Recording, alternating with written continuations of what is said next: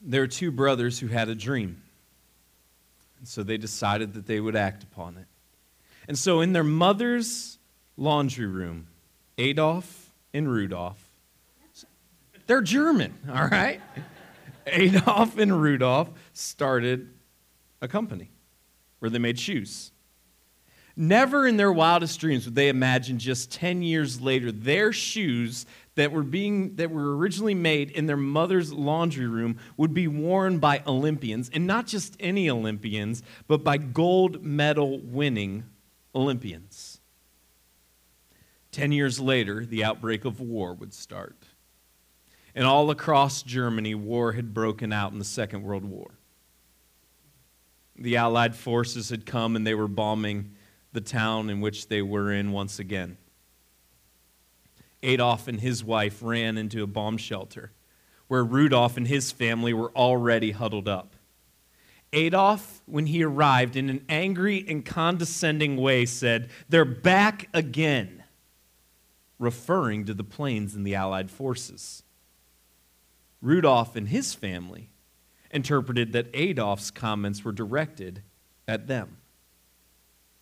They never spoke again. They ultimately split up their company.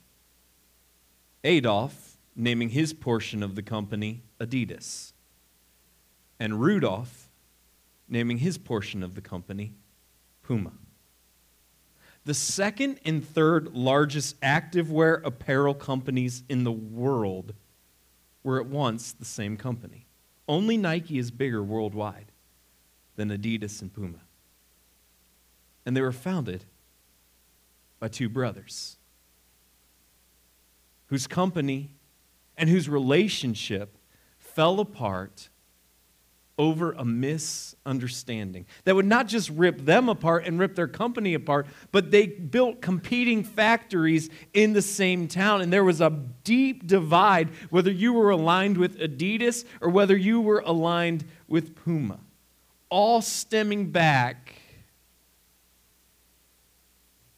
to a misunderstanding. I can promise you something. As you go through life, there will be people who do not like you.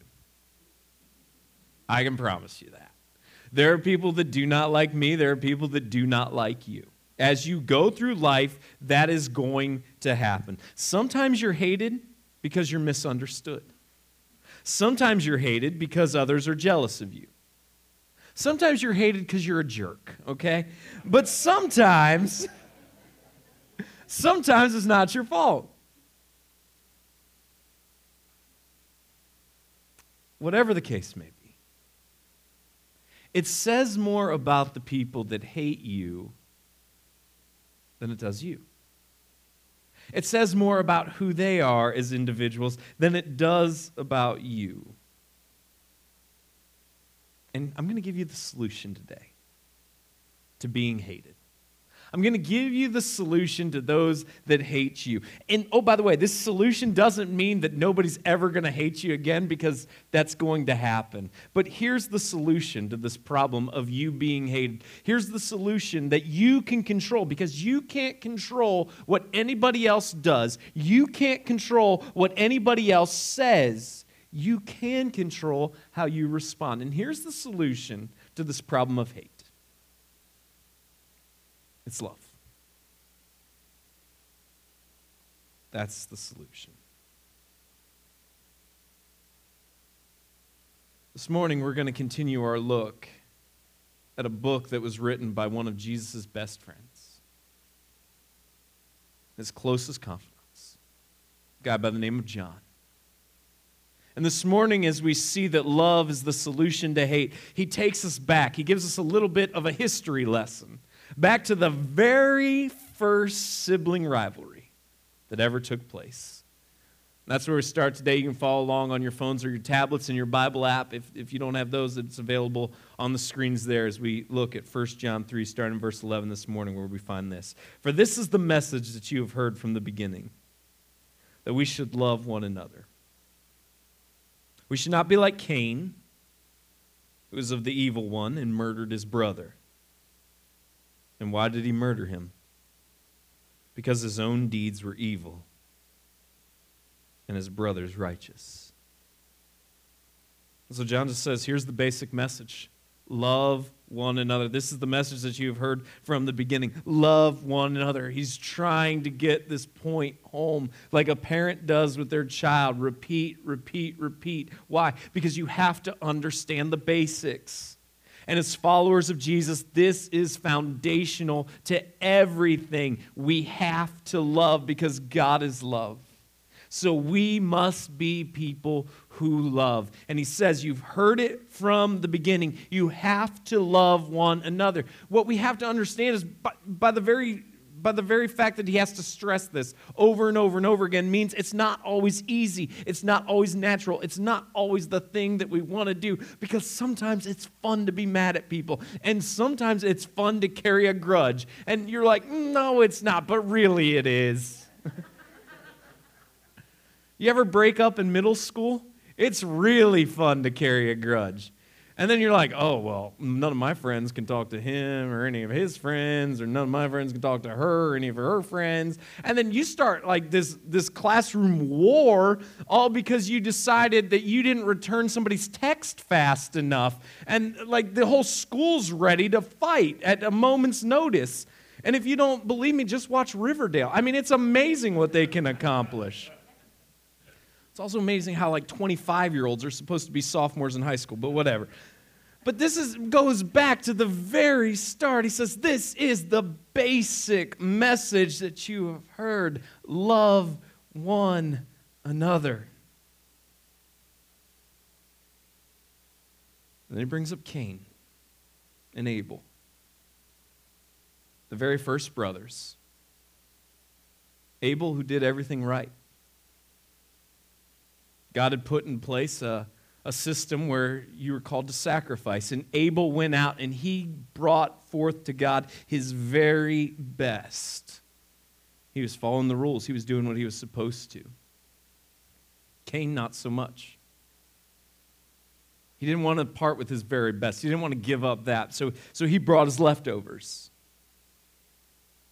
And God wasn't pleased with that, but he was pleased with Abel's sacrifice. And out of jealousy, Cain then kills his brother. See, sometimes we're hated because we did the right thing.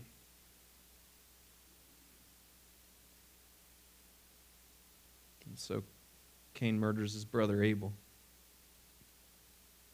Because rather than fix himself, he lashed out. And some of you are hated right now because you're in situations where rather than somebody fix themselves, it's easier for them, rather than look in the mirror and do the hard work of fixing what's broken within themselves, it's a lot easier to lash out. It's a lot easier to point your finger than it is to realize all the fingers that are pointing back at you. And this is a tale as old as time. It goes back to the very first family dynamic. And so some of you are hated at work because you work hard. Some of you are hated by your coworkers because you refuse to cut corners and you refuse to be dishonest. And you say, I'm going to do things the right way. And it makes all of your other coworkers look bad, honestly, because they're trying to cut corners and they aren't committed to doing things the right way. And the question is, what's your response going to be? Are you going to keep it up? Are you going to succumb? Are you going to get angry? Are you going to lash out? You've got to answer that question. What are you going to do? Some of you right now are in families where you don't feel like you can survive another day. And you have this tension right now with your spouse because you are committed to doing things the right way. You are committed to doing things honestly and being a person of integrity. And honestly, your spouse isn't. And you find yourself trapped, and there's so much tension in the relationship because you are determined to do things the right way, and they're not. Or maybe it's a situation that you have with your parents or with your siblings, whatever the case may be, where you are committed to doing things the right way, and they're not. And you feel trapped, and you feel helpless, and you feel hopeless right now, and you're wondering, why is this happening to me? And the answer that isn't going to make you feel any better, but here's the answer. It's because you're doing the right thing. Every time you do the right thing, there will be people who hate you for it.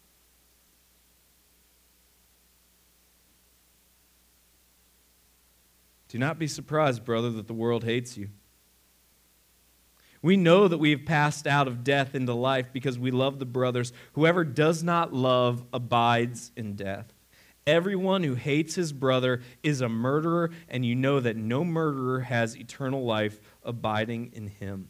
And listen, some people are paralyzed right now because they are so desperate for everyone to love them. They cannot move because they are so desperate for everyone to love them and accept them. And I'm just going to tell you, it's never going to happen. And yet you've got all of your self-worth tied up in this idea that what everybody else thinks about me is so important. It's why we make bad decisions a lot of times when we're going through puberty, when we're teenagers, because peer pressure is becoming such a big deal as our brains are developing. No longer is the affirmation just of our parents enough, but now we want affirmation more so of our parents than from our peers. And in order to get that affirmation, a lot of times from our peers, we're willing to compromise on things that we really, really believe at our core because we're so concerned about what everybody else thinks about me,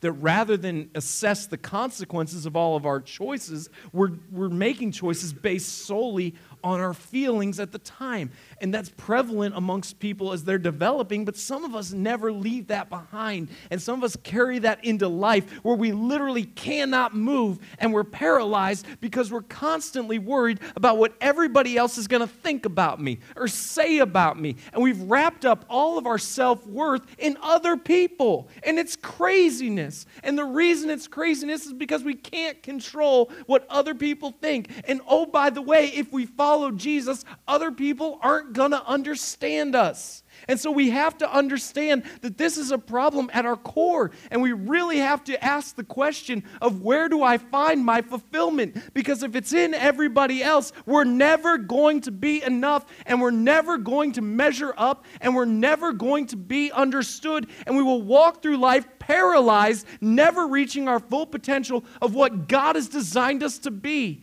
And so as people who follow Jesus, we have to understand that is our significance. That is who we are. And it doesn't matter if everybody else hates me. They hated Jesus. All that matters is what God thinks of me. That is whom I'll give an account to. Nobody else. And so as followers of Jesus, I am begging you, follow Jesus. You will not be understood. There will be people who hate you. Don't be a jerk. Don't give them a reason to hate you. But follow Jesus and let Him figure out the rest. Because of our transformation, of what Jesus has done for us, we have hope. But we also have to have love. And if we don't have love, then very simply this, we don't have Jesus. Now, I know what you're thinking. Murder is a giant leap from hate. Right? Like, murder is a big leap from hating somebody. Like, yeah, I hate the guy that cut me off, okay? I'm not going to go murder him. I'm a little salty about it, but 20 minutes from now, I'll cut somebody off and forget about that, so we'll be fine. All right? I'm not going to, like, this is a giant leap. And you're like, what? Everyone who hates his brother is a murderer. What in the world? Well, just think back to what Jesus said. Jesus says, tell you the truth, anybody, you've heard it said, do not murder, but I tell you the truth, anybody who's angry at his brother has committed murder in his heart. So here's the problem for all of us. We tend to minimize things. Right? We're an hour late for curfew. We get grounded. We're like, oh, I was a couple minutes late for curfew. Don't be so irrational. Like, come on. Get into a car accident. It's a little fender bender. Just don't look at it. I'll take it to the shop. I've got it handled. All right, just not a big deal. We tend to minimize things when we're involved. In order to make ourselves look better, in order to make ourselves feel better. And we're confronted here with the fact that we have to see ourselves as we really are. We can't minimize our shortcomings. We can't minimize our faults. We are required to do the hard work here of looking within and seeing what we're really capable of. And when he says that everybody who hates somebody is a murderer, it forces us to confront the reality of our situation, that there is murder in our hearts.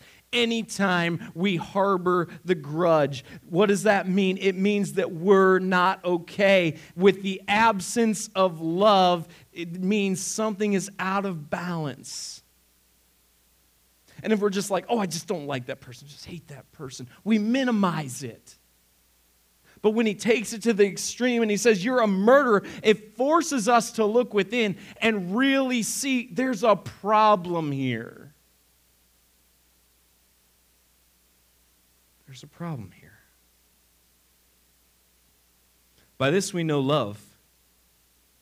And here's the contrast. By this we know love, that he laid down his life for us, and we ought to lay down our lives for the brothers. But if anyone has the world's goods and sees his brother in need, yet closes his heart against him, how does God's love abide in him? Little children, let us not love in word or talk, but in deed and in truth. And so here's the contrast between the hate that we have in our heart and love. And here's the challenge for all of us who follow Jesus. We should love as Jesus loved. We should love as Jesus loved. That's why here at Lakeside, one of our values is this. We strive to love people in the same way that Jesus loves us. We strive to love people in the same way that Jesus loves us. And that isn't always easy because some people are a lot more lovable than other people. And you know that's true. And if you're like, I can't think of anybody who's unlovable, that's just because it's you, okay? But everybody, I'm sorry, somebody's got to tell you. Somebody's got to tell you. I love you enough to tell you, all right? I still love you, but I just got to tell you. If you're like, everybody's lovable, well, okay. Here's the deal. Our goal is to be the love of Jesus to people. And we are going to do our best to love in the same way that Jesus loves us. Now, just as you're thinking, wow, murder is a big leap away from being mad at somebody, here's the next big leap. Laying down your life, that's a big leap away from being generous. It's a big leap away from being generous. Anyone has the world's goods and sees his brother in need, yet closes his heart against him. How does God's love abide in him? See, he's talking about Jesus laying down his life for us, and then he brings it right into generosity. Here's the question. Are we faithful with the little? Are we faithful with the little? Before we say we're going to lay down our lives, as it tells us to here in verse 16, that we ought to be willing to lay down our lives for the brothers. You want the test of whether or not that's true of you? Are you faithful with the little? You had better be the most generous person ever. If you're not a generous person, he says, then I don't want to hear it that you're loving. Because that's the test of whether or not you're loving, is whether or not you're generous. If anyone has the world's goods and sees his brother in need, yet closes his heart against him, how does God's love abide in him?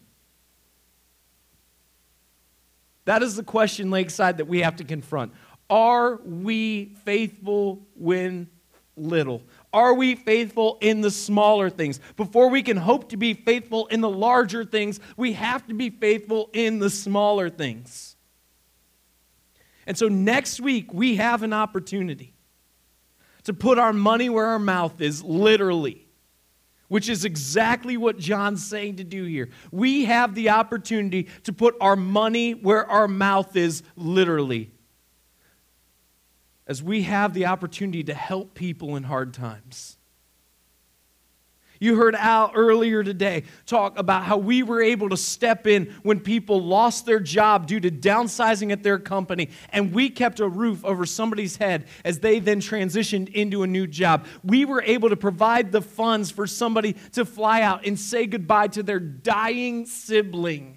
We were able to show them the love of Jesus. That's possible because of you and your generosity. And from the bottom of our hearts, we say thank you. But we want to accomplish more. And next week, we have the opportunity of that. So let's not say that we're going to be a church that really loves people if we're not willing to be generous. And I know that some of you are set for life. And some of you right now are going through really hard times. But everybody can put at least $1 in that plate. And so this is the test of whether or not we're going to be faithful. This is the test of whether or not we're going to live up to our value here at Lakeside of loving people in the same way that Jesus loves us.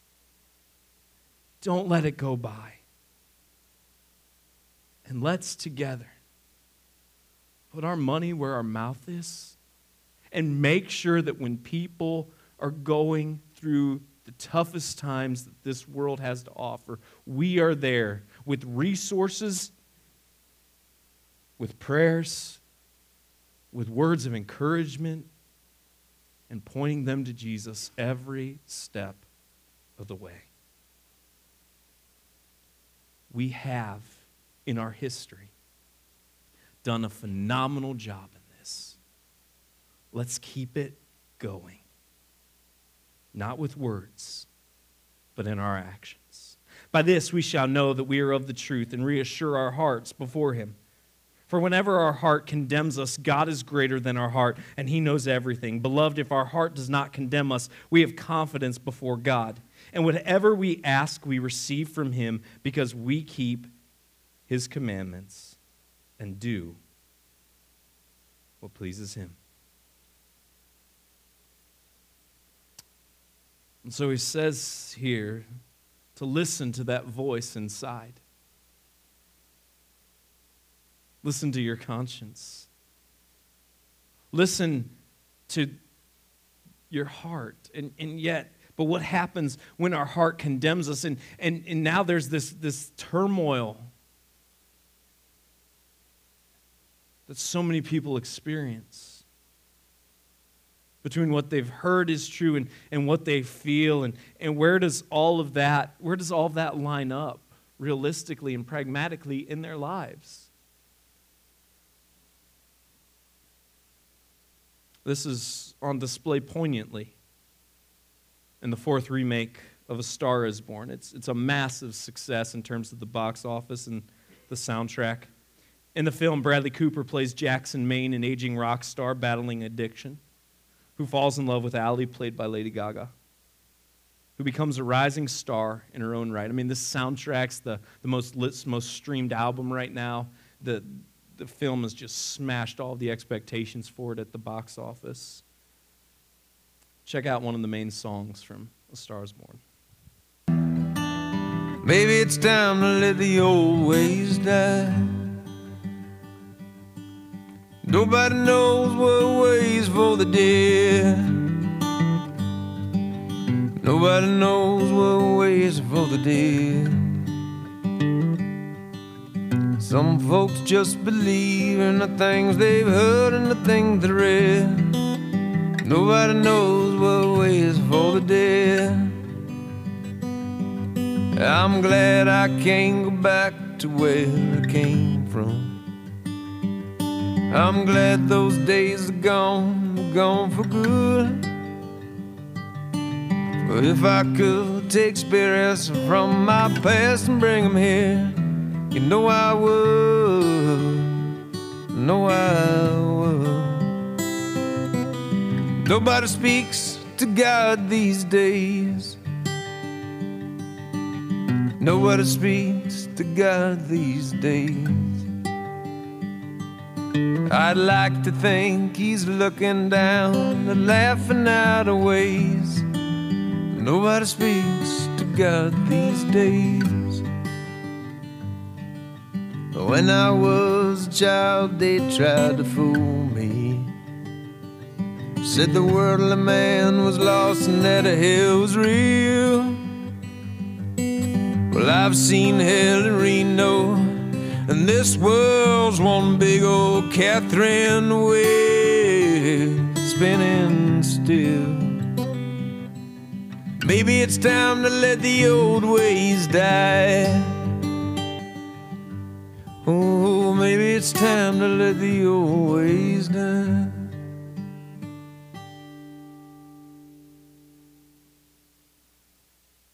Confusion of God.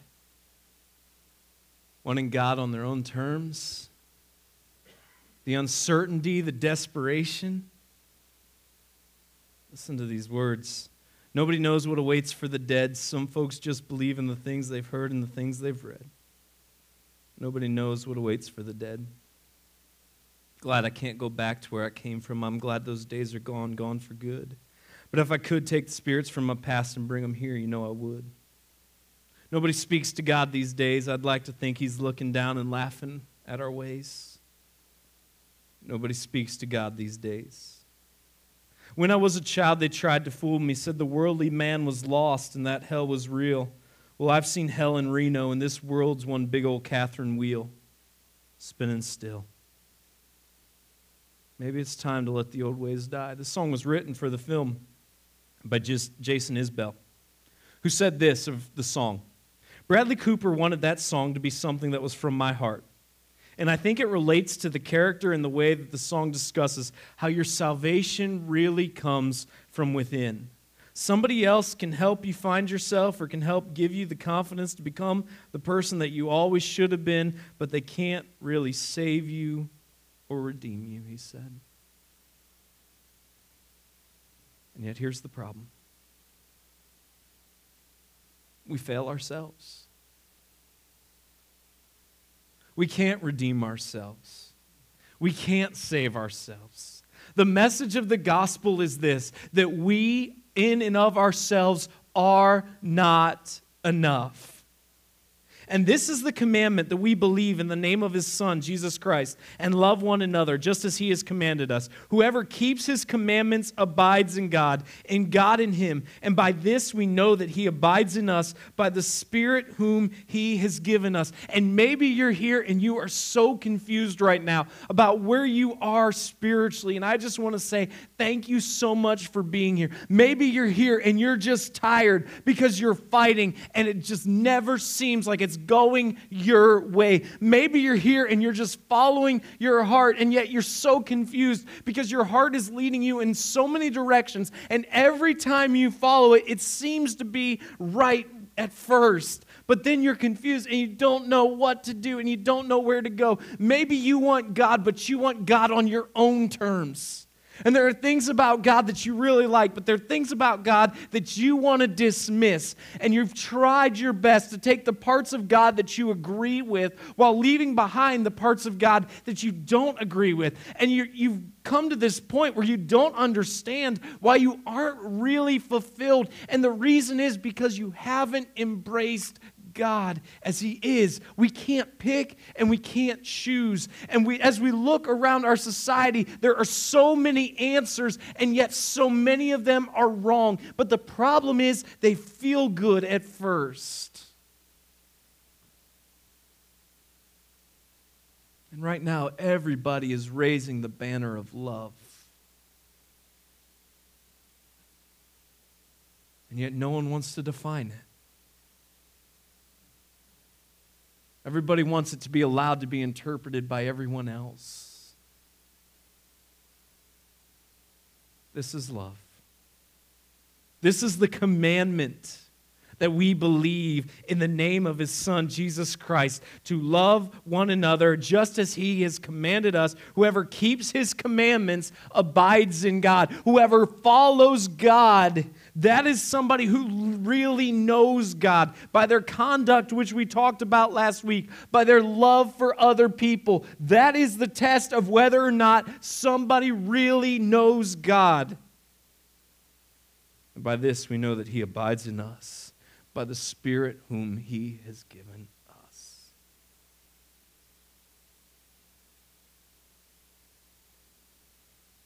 See, the message of God is this, that we aren't enough, that we aren't okay, that we have all made mistakes and we have all done things that fly in the face of what God has told us to do. And there is a consequence for those mistakes. There is a consequence for those actions.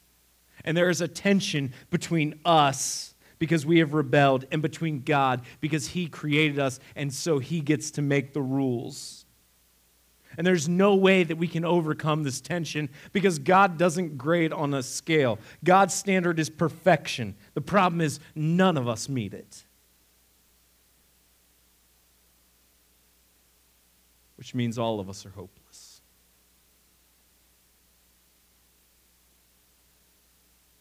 But God in his love for us made a way that those of us who could never meet his standard could meet his standard. And so Jesus came for us. And he paid the price for my sin, for my mistakes, for my shortcomings, and for yours. To be sin for me. So that in him I could meet God's standards, so I could have a relationship with God, so I could experience the love of God, so that I could lead a path of peace, so that I don't have to freak out every time something terrible happens in my life because I understand this doesn't define my existence. So that I could have hope, so that I could love. So that when the world around me hates me,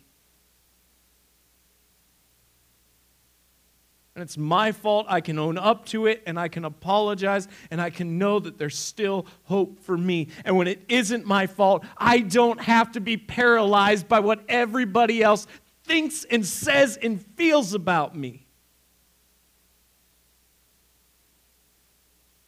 Because I'm God's.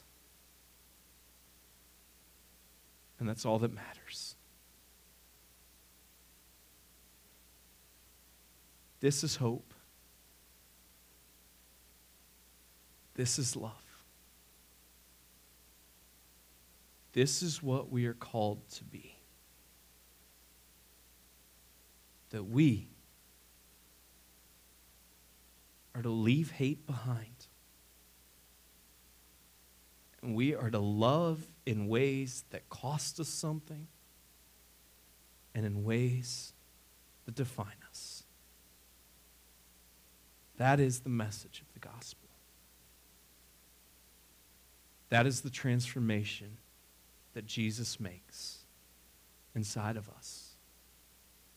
And that is people who follow Jesus are who we are to be. God, I pray that you'd help us. Help us do the right thing. Help us not be paralyzed by what everybody thinks and says and feels about us. Help us realize, God, that that's going to happen.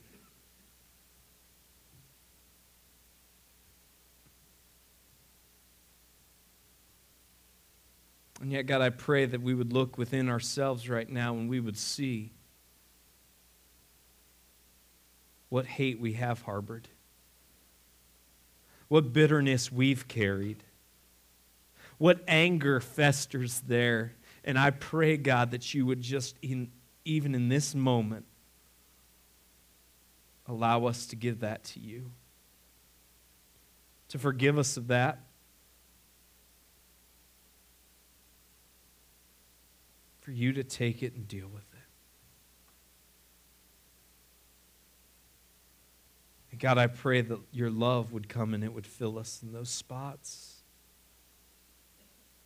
That it would be outpouring in our lives. That we wouldn't just be people who just proclaim love the loudest as everyone else in our society does. But God, we would put action behind our words.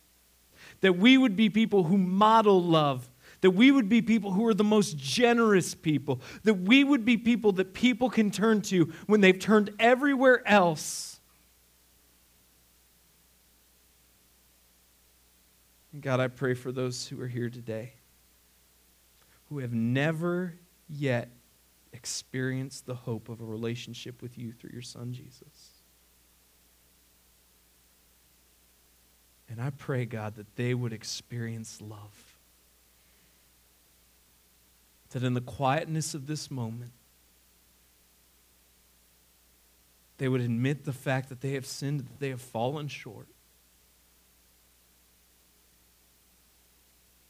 That they would accept your love for them in sending your Son Jesus, who came and who died for them and rose again 3 days later. And I pray, God, they would make the decision to follow you, and that hope would invade their hearts today. Help us love people in the same way you love us.